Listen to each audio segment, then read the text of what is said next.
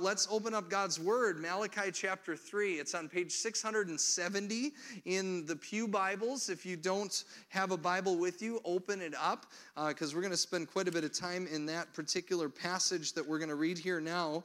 And if you don't own a Bible, consider the one in your hands a Christmas present, an early Christmas present from us. We'd love for you to take it home as our gift to you. Malachi chapter 3, beginning at verse 1. I will send my messenger who will prepare the way before me. Then suddenly the Lord you are seeking will come to his temple. The messenger of the covenant whom you desire will come, says the Lord Almighty. But who can endure the day of his coming? Who can stand when he appears? For he will be like a refiner's fire or a launderer's soap. He will sit as a refiner and purifier of silver. He will purify the Levites and refine them like gold and silver. Then the Lord will have men who bring offerings in righteousness. And the offerings of Judah and Jerusalem will be acceptable to the Lord as in days gone by, as in former years. So I will come to put you on trial. I will be quick to testify against sorcerers, adulterers, and perjurers, against those who defraud laborers of their wages, who oppress the widows and the fatherless, and deprive the foreigners among you of justice. But do not fear me, says the Lord Almighty.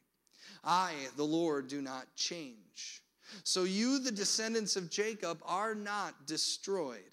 Ever since the time of your ancestors, you have turned away from my decrees and have not kept them. Return to me, and I will return to you, says the Lord Almighty.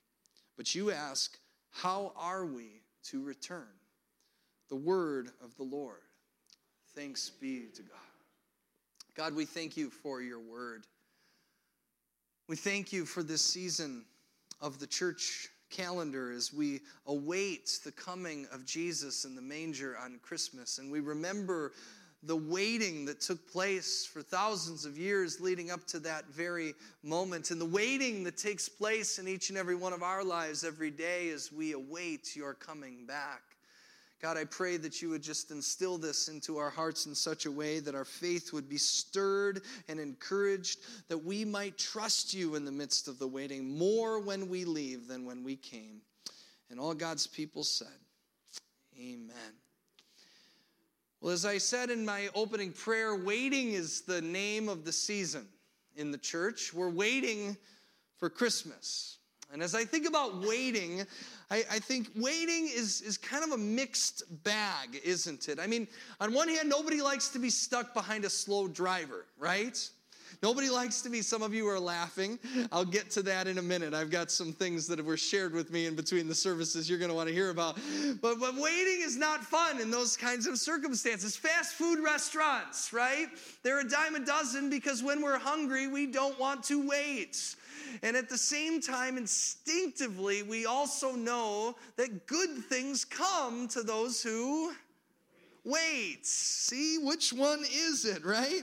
Back in October, I read an article. It was by a former, it was about a former employee of one of the more popular food chains in the nation. Now, I'm not going to throw anybody under the bus. All I'm going to say is when Alyssa and I go, she tells me, Tom, you pick two. Good, we got some people who understand what I'm saying. Google it if you don't. Anyway, so this former employee, she no longer is employed by this establishment because she posted a video of how they make their famous macaroni and cheese. And the way the video is, very simple, short video, is they take the frozen mac and cheese, it's in this like sealed bag, and they drop it in boiling water. And within like 15 seconds, 30 seconds, it's hot, they pull it out, open it up, pour it into the bowl, and it's done. Now, they posted this on social media, and it went viral. And so, of course, initially, the people that responded were outraged. How dare they not make my mac and cheese fresh?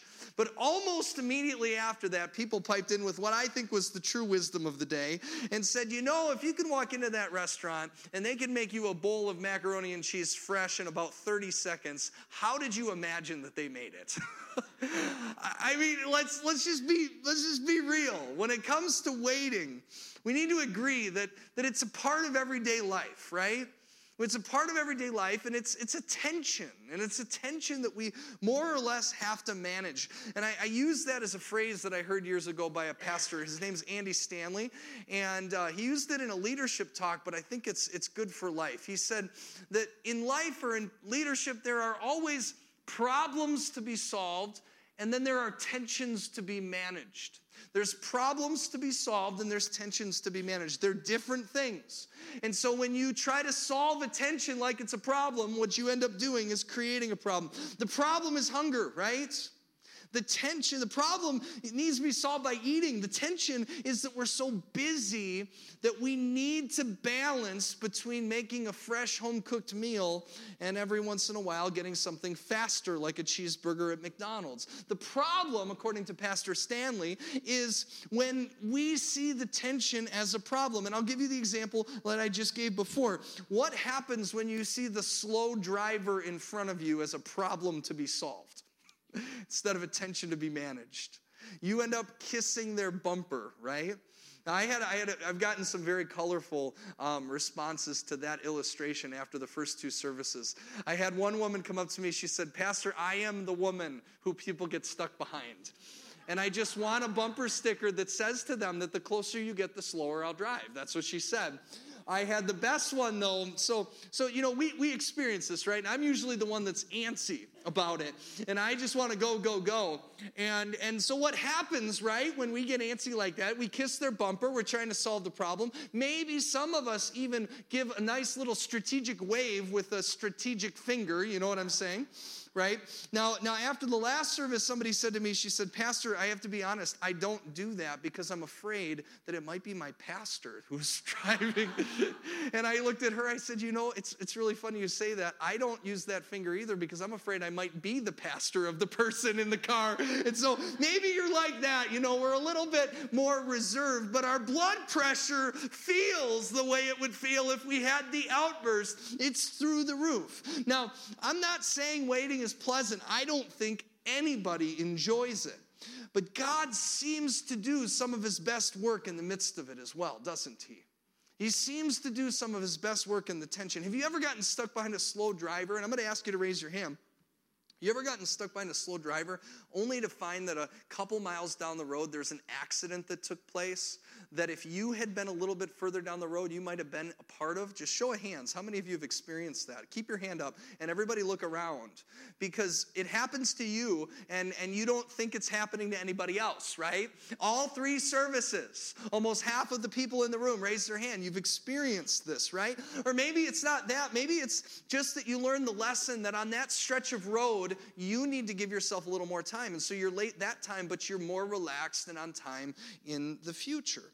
It's often in the moments of waiting that we see that we're part of something that's bigger than ourselves. It's bigger than that moment. We're part of a bigger plan that in this particular moment maybe we cannot see. And that's what brings us to our reading for today. We're in our 5th week of our series, Presence, and we've been climbing through the Bible. We've been starting at the beginning, and we're heading toward Christmas. And what we're seeing is that from the very beginning, generations of people waited in tension for the presence of God to come on that first Christmas. Now, the first week we talked about how at the very beginning of time, God's intention in creating everything was to be present with humanity. He was with Adam and Eve. And what happened immediately was that we were the ones that broke the relationship. We broke our relationship with God and we broke our relationship with other people. We broke the presence. That's what we did. That's another definition of sin. Sin is not just checking religious boxes so that you can make sure you're a holy roller. The reason God calls us to live a certain way is because there is a certain way that will restore or will maintain our relationships. And if you live outside of that, what happens is you break them. And that's what happened back then. And from that point forward, God's overarching plan all along has been to bring people back into his presence through the order of his presence. But that did not happen overnight. And what we see is that the waiting for them was as painful as waiting can be for you and for me. And the people that we meet in the Bible did some of the same things that you and I do when we're waiting. They complained. They grew impatient. They took matters into their own hands and ended up making the situation worse. And it's in that moment of tension that we find ourselves in the Old Testament prophet book of Malachi.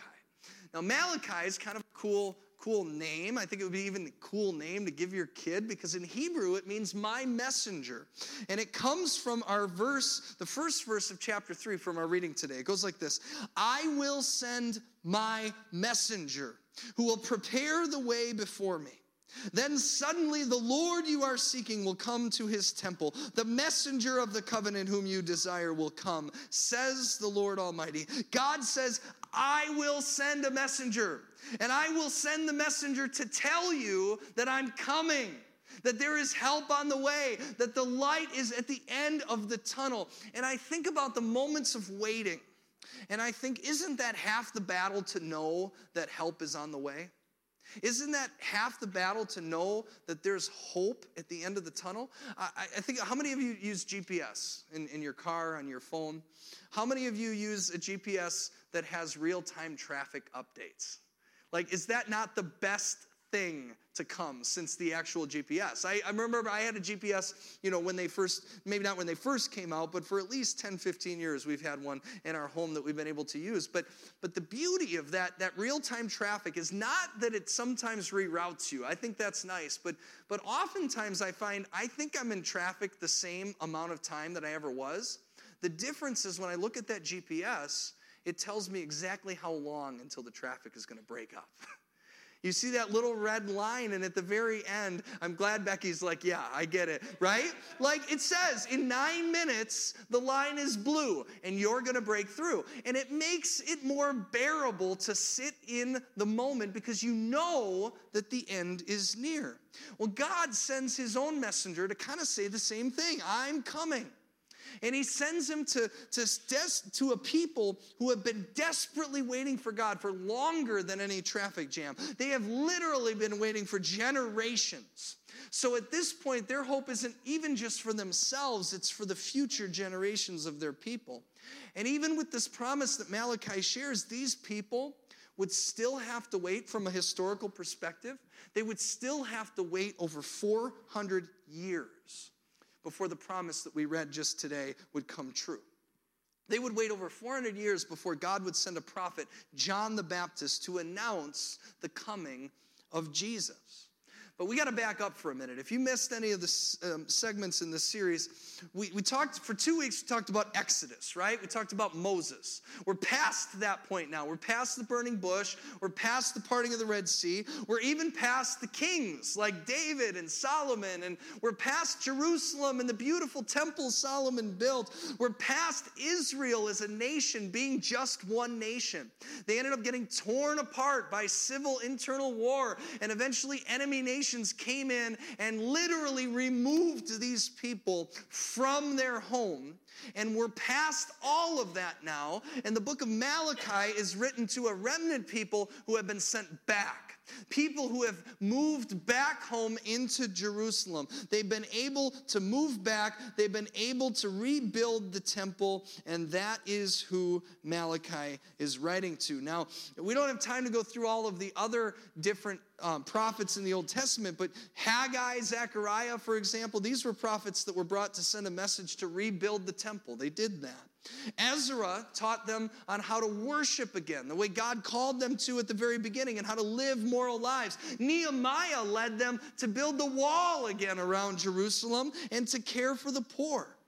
And yet after everything that happened, over generations, these people were restless. They were restless even though they were back home, because all the way at the very beginning, there was a promise that was made to their people. Do you remember that promise? That these people would have descendants that would outnumber the stars in the sky. That God would use their people not only to bless them, but so that they could bless the entire world. That was the promise. But that was a long time ago. And I think about it, it's kind of like those of us who start out lives wide-eyed and bushy-tailed.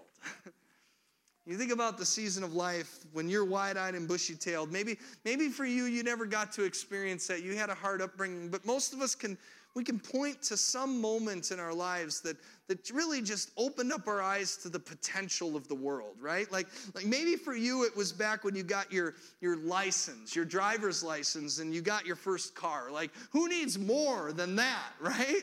Like, the world is your oyster. Maybe if that's not you, maybe it was when you graduated, you went to college. Maybe it's when you got to live on your own for the first time. Maybe it was when you got your first full-time job. You could actually pay your own bills. It felt so wonderful to be independent. Maybe it was when you got married or you bought your first home. It's your treasure. It's your castle. Maybe it was when you had your first child. I mean, you think about all those things and you just think there's so much promise and potential early in life, isn't there? And then we go through stuff. Then we go through stuff. You guys are nodding because each one of us has stuff that we could point at. You lose the job, and you realize that there isn't as much security in that as you thought there was. You realize life is expensive. That beautiful house that you just bought needs a new roof. You get divorced. That wasn't part of the plan. Your health that you took for granted for so long comes back, and you get cancer. And even though you're in remission now, you realize that life is never going to be the same. At this point in Malachi, these people were not as wide-eyed and bushy-tailed as they were at the beginning. They are exhausted by life. They're exhausted, so much so that they're technically back home, but it's not the same. And they're so tired that they even ask the question that many of us are too afraid to even utter out of our mouths. In the very first chapter, the second verse of Malachi, it says this: I have loved you, says the Lord, but you ask, how have you loved us? You ever been there? The trials for them, the pain, and specifically the waiting for so long for this glorious future that God has promised has become so painful that they're wondering, does God even care anymore? Have you been there? I have. And there's two ways I think we can have an attitude about this place in our lives. The first one is we can look down our nose. And we can look at someone else in that situation, or even ourselves. You know, sometimes we're our own worst critics, aren't we? And you can look at yourself and you can say, look at all that God has done for you. Can't you just be thankful for what you have? And you can say that to the people that Malachi is talking to. They have a temple again. They're back home. They're with their people. How can they possibly wonder if God still loves them? And you know, it's easy for us to say that, but it's not that simple for anybody who understands what it feels like to wait. For those of us who wait for God and have experienced the pain and loss in that process, it is not that easy. But the thing is, if you want to experience the joy, or even just the peace and the comfort to know that God is with you, what we're going to learn today is the alternative to looking down your nose is that the presence of God brings trust. The presence of God brings trust. And I don't flippantly say that. What I mean is that the most difficult thing you might be able to do in the midst of waiting is to trust God. The most difficult thing, the most faith-filled response you can have in your circumstances when you see them as a tension to be managed is to trust that God is the one who is going to solve the problem. And if you don't believe that that's the way God designed us to live, we went really deep, right? Really fast. Let's just go back to that slow driver out on the road, right? Isn't that the best way to approach a slow driver? To relax and realize that this is a tension to be managed, and wherever it is that I have to go is not so important that I need to endanger the lives of the people around me or even my own blood pressure by getting all worked up and concerned. Why wouldn't it work that way in the rest of our lives? See, the problem, though, is we don't live like that. Our natural response is not to live like that, and so we need a warning so that we know that that is the way we're called to respond, by choice and through the strength of our faith. And so I said at the first two services, I said, let this be your warning. Today, I'm your prophet because I guarantee a percentage of you are going to leave this church, and you're going to get on the road, and you're going to get behind that lady at the 8 o'clock service that said that she drives really slow. And you think I'm joking, right? This is the third service. I had a woman come back after this first service. She's not the slow driver. And she came back for the choir practice that Ted was mentioning. And she said, Pastor, you're not kidding. I was on my way here, and there was a slow driver in front of me the whole way. They were at this intersection, and they could make a right turn. It was at a red light, but they chose not to. Doesn't that just make you mad? And she was in that moment. I'm telling you, you're going to be in that moment too, and you're going to feel the anger, which is why you need the warning. Today's your warning. Don't do that. Know that there's a better response. God knew that people needed the same thing. And so he sent John the Baptist. He was the prophet that came before Jesus to prepare the way of the Lord. And John is the one who says to people that you need to come back. You need to come back. He's the one that Malachi had called and prophesied all of those generations ago. And he had a very simple message. It's very simple. In Matthew chapter 3, we can read it. He said this, repent, for the kingdom of heaven is at hand. Now, I can't think of a more Christmassy word than the word repent, right? Repent. I suggested at the last service, it didn't go over well, that maybe we change the name of our church from St. John's to Repent Church. Wouldn't that help you when you invite your friends to come on Christmas, right? Just come to Repent Church, right? We're serious about our faith. That'll be our tagline, right? It sounds really harsh. But it's in the lectionary, the 3-year rotation of Scripture that the church reads during this season always calls to John the Baptist. You know why? Because repent could also be defined as trust. What John the Baptist came to do, take that word out for a minute and take out all the signs you've seen held on the side of the road. What repent was John the Baptist saying, Jesus is coming to make good on all of the promises, to fix the problems of the world, to draw you back into his presence. And the only way that you can prepare for that is by repenting, which means to turn from all of the other things you've learned to trust in the waiting, all of the things that ultimately are going to fail you. You need to turn away from those things so that you can be prepared to grab a hold of God. But see, I don't know about you. I don't like doing that when I have everything I need. I don't like doing that when I'm in the seasons of life that feel wide-eyed and bushy-tailed. It's in the moments of waiting that I learn that. It's in the moments where things aren't perfect, when I need help to come and I needed it yesterday, that I am drawn to my knees as I wait for God to come. And the reason we're drawn to our knees is because we need his power. Last week, Steve Quist gave an awesome message. If you missed it, go online, listen to it. It's phenomenal. And the point of it was that God's presence brings power. Power to part the Red Sea. Power to save Daniel from the lion's den. That same power is available to you and me, but you will never experience the power if you don't trust God. If you don't put your trust in God. And so we need to remember that that is not going to be our natural response. You know what our natural response is in the midst of waiting? It's getting angry. Our natural response is to complain, to take things into our own hands. That's what's natural. That's what the people were doing at the time of Malachi. In chapter 3, verse 2, it says this, who can endure the day of his coming? Who can stand when he appears? He's going to be like a refiner's fire or a launderer's soap. He will be like a refiner's fire or a launderer's soap. He will sit as a refiner and purifier of silver. He will purify the Levites and refine them like gold and silver. That doesn't sound comforting, does it? But that's what happens.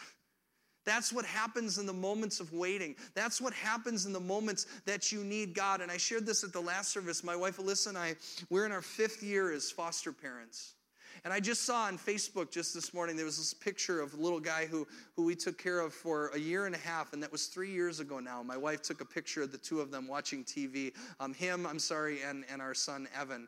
And we've been through this now a couple of times where each time we take care of a child, there's a predictable process that it gets to a place where there's some very important decisions that are about to be made about the future of that child.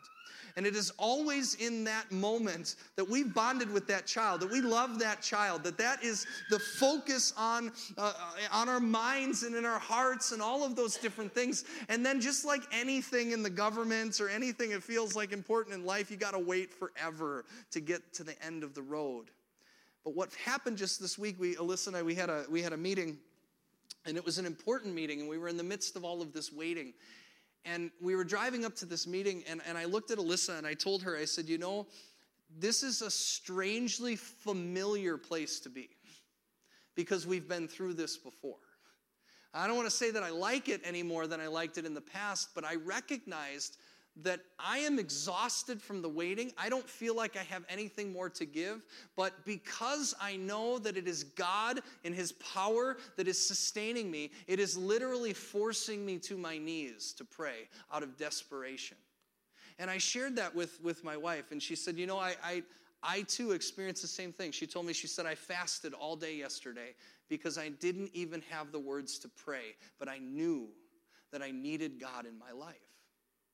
Friends, you know what I'm talking about. For you, I don't know what it is. I had somebody come through and tell me that they're praying for a job.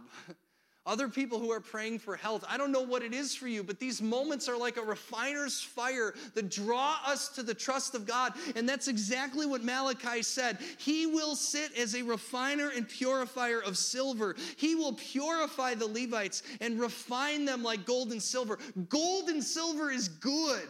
That's what we want to become, but the process to get there is hard. And what we know about the context of this passage is Levites were priests. And in this moment in history, they were corrupt in this new temple. And so they were taking matters into their own hands. And God is saying, without any mincing of words, that he is going to turn them back to him. And then the Lord will have men who bring offerings in righteousness. The offerings of Judah and Jerusalem will be acceptable to the Lord, as in days gone by, as in former years. The people who Malachi is speaking to, for reasons that we can all relate to, have lost their faith in the midst of waiting for God. They have lost their faith, and they don't trust him. And so in a very practical expression of their lack of trust, they stopped giving offerings to God in the temple. They stopped. They just stopped giving him their money. But there's a day coming, says Malachi, when people are going to trust God again because they're going to see that he has come to draw them back to him. Verse 5, so I will come put you on trial. I don't know about you, that sounds like maybe the verse that we should choose for Repent Church, right? As our memory verse. We find our hope in that, right? I will come and put you on trial. Again, this does not sound like a Christmas message, does it? But let's continue to follow. Who is God coming to put on trial specifically? What is it that he is going to come and test? I will be quick to testify against the sorcerers. The sorcerers. Do you know what the sorcerers are? It's the empty promises that this world makes, the cliches that when you're in the midst of waiting and pain, they just bounce right off of you because it just doesn't matter. He is going to come and he is going to test those. Those are going to be put to trial. Adulterers and perjurers. That's those who buy into the lie that says cheating or lying will somehow fix your life. Those who defraud, laborers of their wages. Those are people who steal. Those who oppress the widows and the fatherless and deprive the foreigners among you of justice, taking advantage of others, but do not fear me, says the Lord Almighty. These are all these obscure examples, but you know what they all have in common. They all come down to the same basic question: do I trust God? Do I trust God? See, that's the only reason anybody steals. Right? Like I have two options in life, right? Like when I leave this place, I can trust that God's going to continue to provide for my family, or I can break into a bank on my way home. I mean, it's a crazy example, but isn't it all rooted in trust? Isn't it all rooted in whether I trust that God is going to give me what I need in the days to come, or whether or not I am going to get it somewhere else? Isn't that what happens when you lie See, we all lie, right? We do it. Maybe it's a little white lie. Maybe it's a big lie. But it's this belief that I don't trust that the God of truth is going to make things right. And so I need to hide behind the mistruths. It's his wisdom instead of the wisdom of the world. To fear the Lord is to trust God. And there's a day coming, says Malachi, where all the other alternatives that we grab onto are going to be put to shame. And the reason why is because of verse 6. I, the Lord, do not change. I, the Lord, do not change. So you, the descendants of Jacob, are not destroyed. He reminds them to look in the mirror and see that as painful as this season has been, they are still there. God has still sustained them. As long as they have been waiting, they have not been destroyed. Are they broken? Yes. Are they tired and riddled with questions? No doubt, but they have survived. And so God says to them, my promises are still true.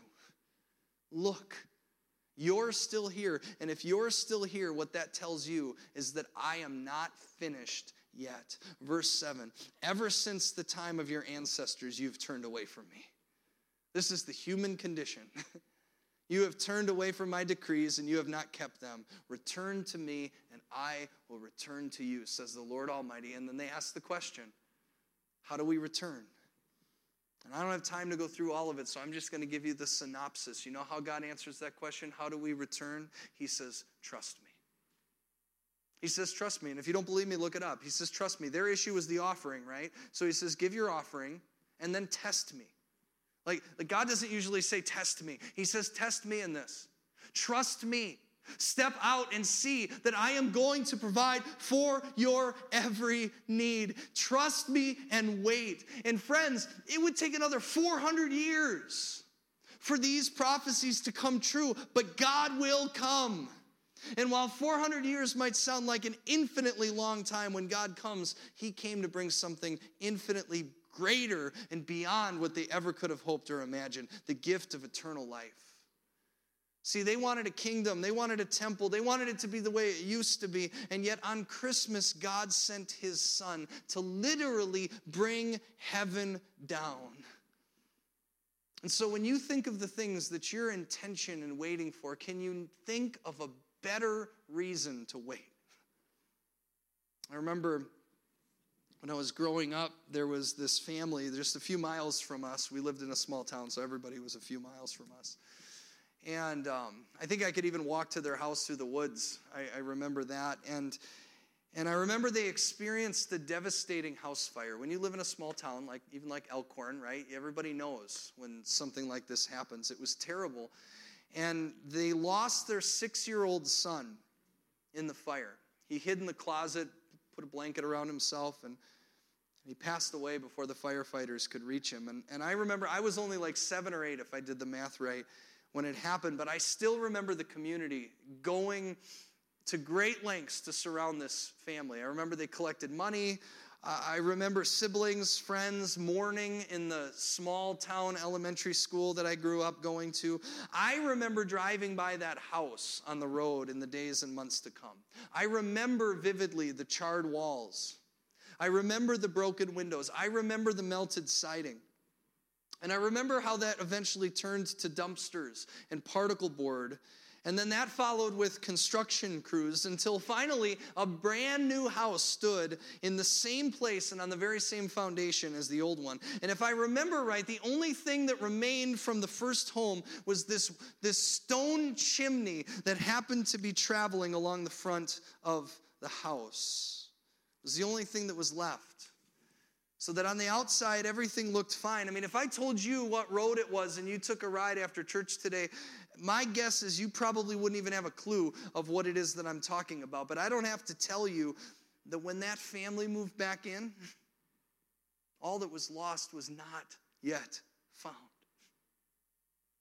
And friends, that's why God took his time, his perfect time, And that's why the world had to wait, because his plan was to make all the wrongs right in this world. That's why on Christmas, it really isn't about the presents under the tree. It is about the presence of God.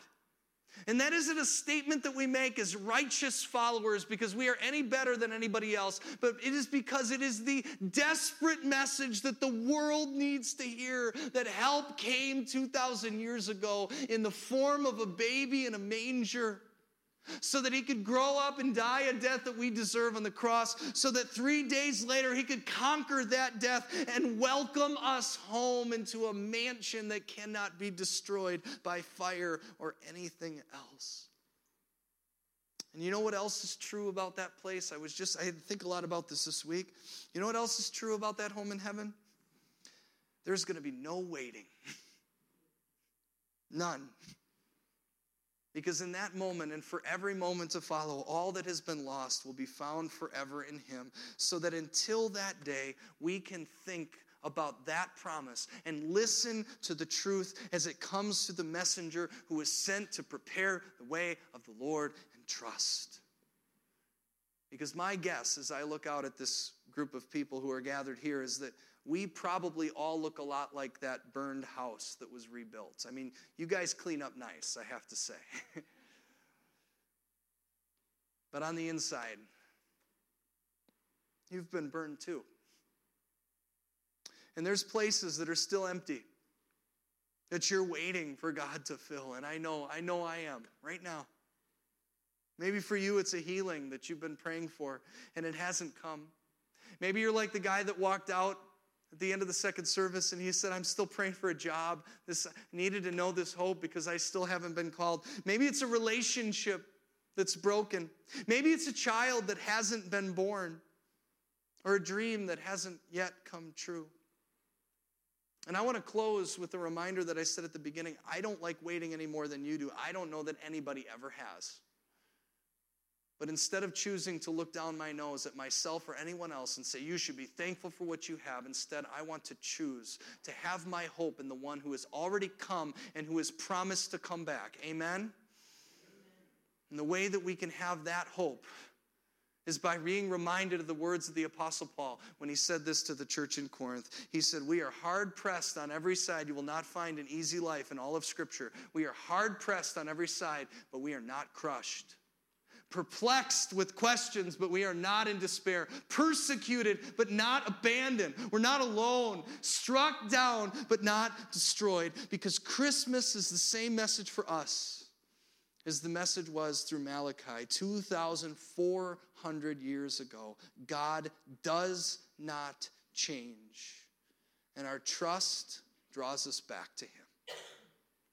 And so let's do that right now as we pray. Lord God, we need to pray. We need to pray like I needed to pray this week. Like my wife needed to pray. Like that gentleman who left the last service and is waiting for 3 different jobs to come in, and it's been longer than their budget allowed, and it's been longer. It's been putting stress on their family. God, so many of us wait. And so we need to be reminded that you are a God who is present with us. And not only does your presence bring order, not only does your presence bring peace, not only does your presence bring power, but we can't experience any of that unless we trust you. And so, God, I pray that even my words up front here might give words to those who don't have them in this moment. Would you give me faith to trust? Would you give us faith to trust that you are a good Father in heaven who knows how to give good gifts to his children? And that if it takes 10,000 years for those gifts to come to fruition, it will be worth every second of waiting because of what you have promised to do for us. And unlike the people who Malachi spoke to, we have infinitely more hope because we have 2,000 years of history to know that Jesus, you came to be with us. It's a historical fact. And so how can we help but not trust that you will come back? We choose to trust you. And we choose to ask you to help us trust you by reminding us of your promise that you would be with us until that day, that your presence doesn't begin then, but it begins right now, that your Holy Spirit is with us, as it was with the disciples and through you on the day that you would be betrayed. As we open our eyes, we take bread and we break it the way Jesus broke it with the disciples, and we remember what he said. Take and eat. This is my body broken for you and for all people for the forgiveness of sins. Whenever you eat this, remember me. After the supper, he took the cup of blessing and gave thanks and gave it for all to drink and said, take and drink. This cup is the new covenant in my blood, shed for you and for all people for the forgiveness of sins. Whenever you drink this, remember me. God's word says that someone might die for someone they know, they love, someone who's good.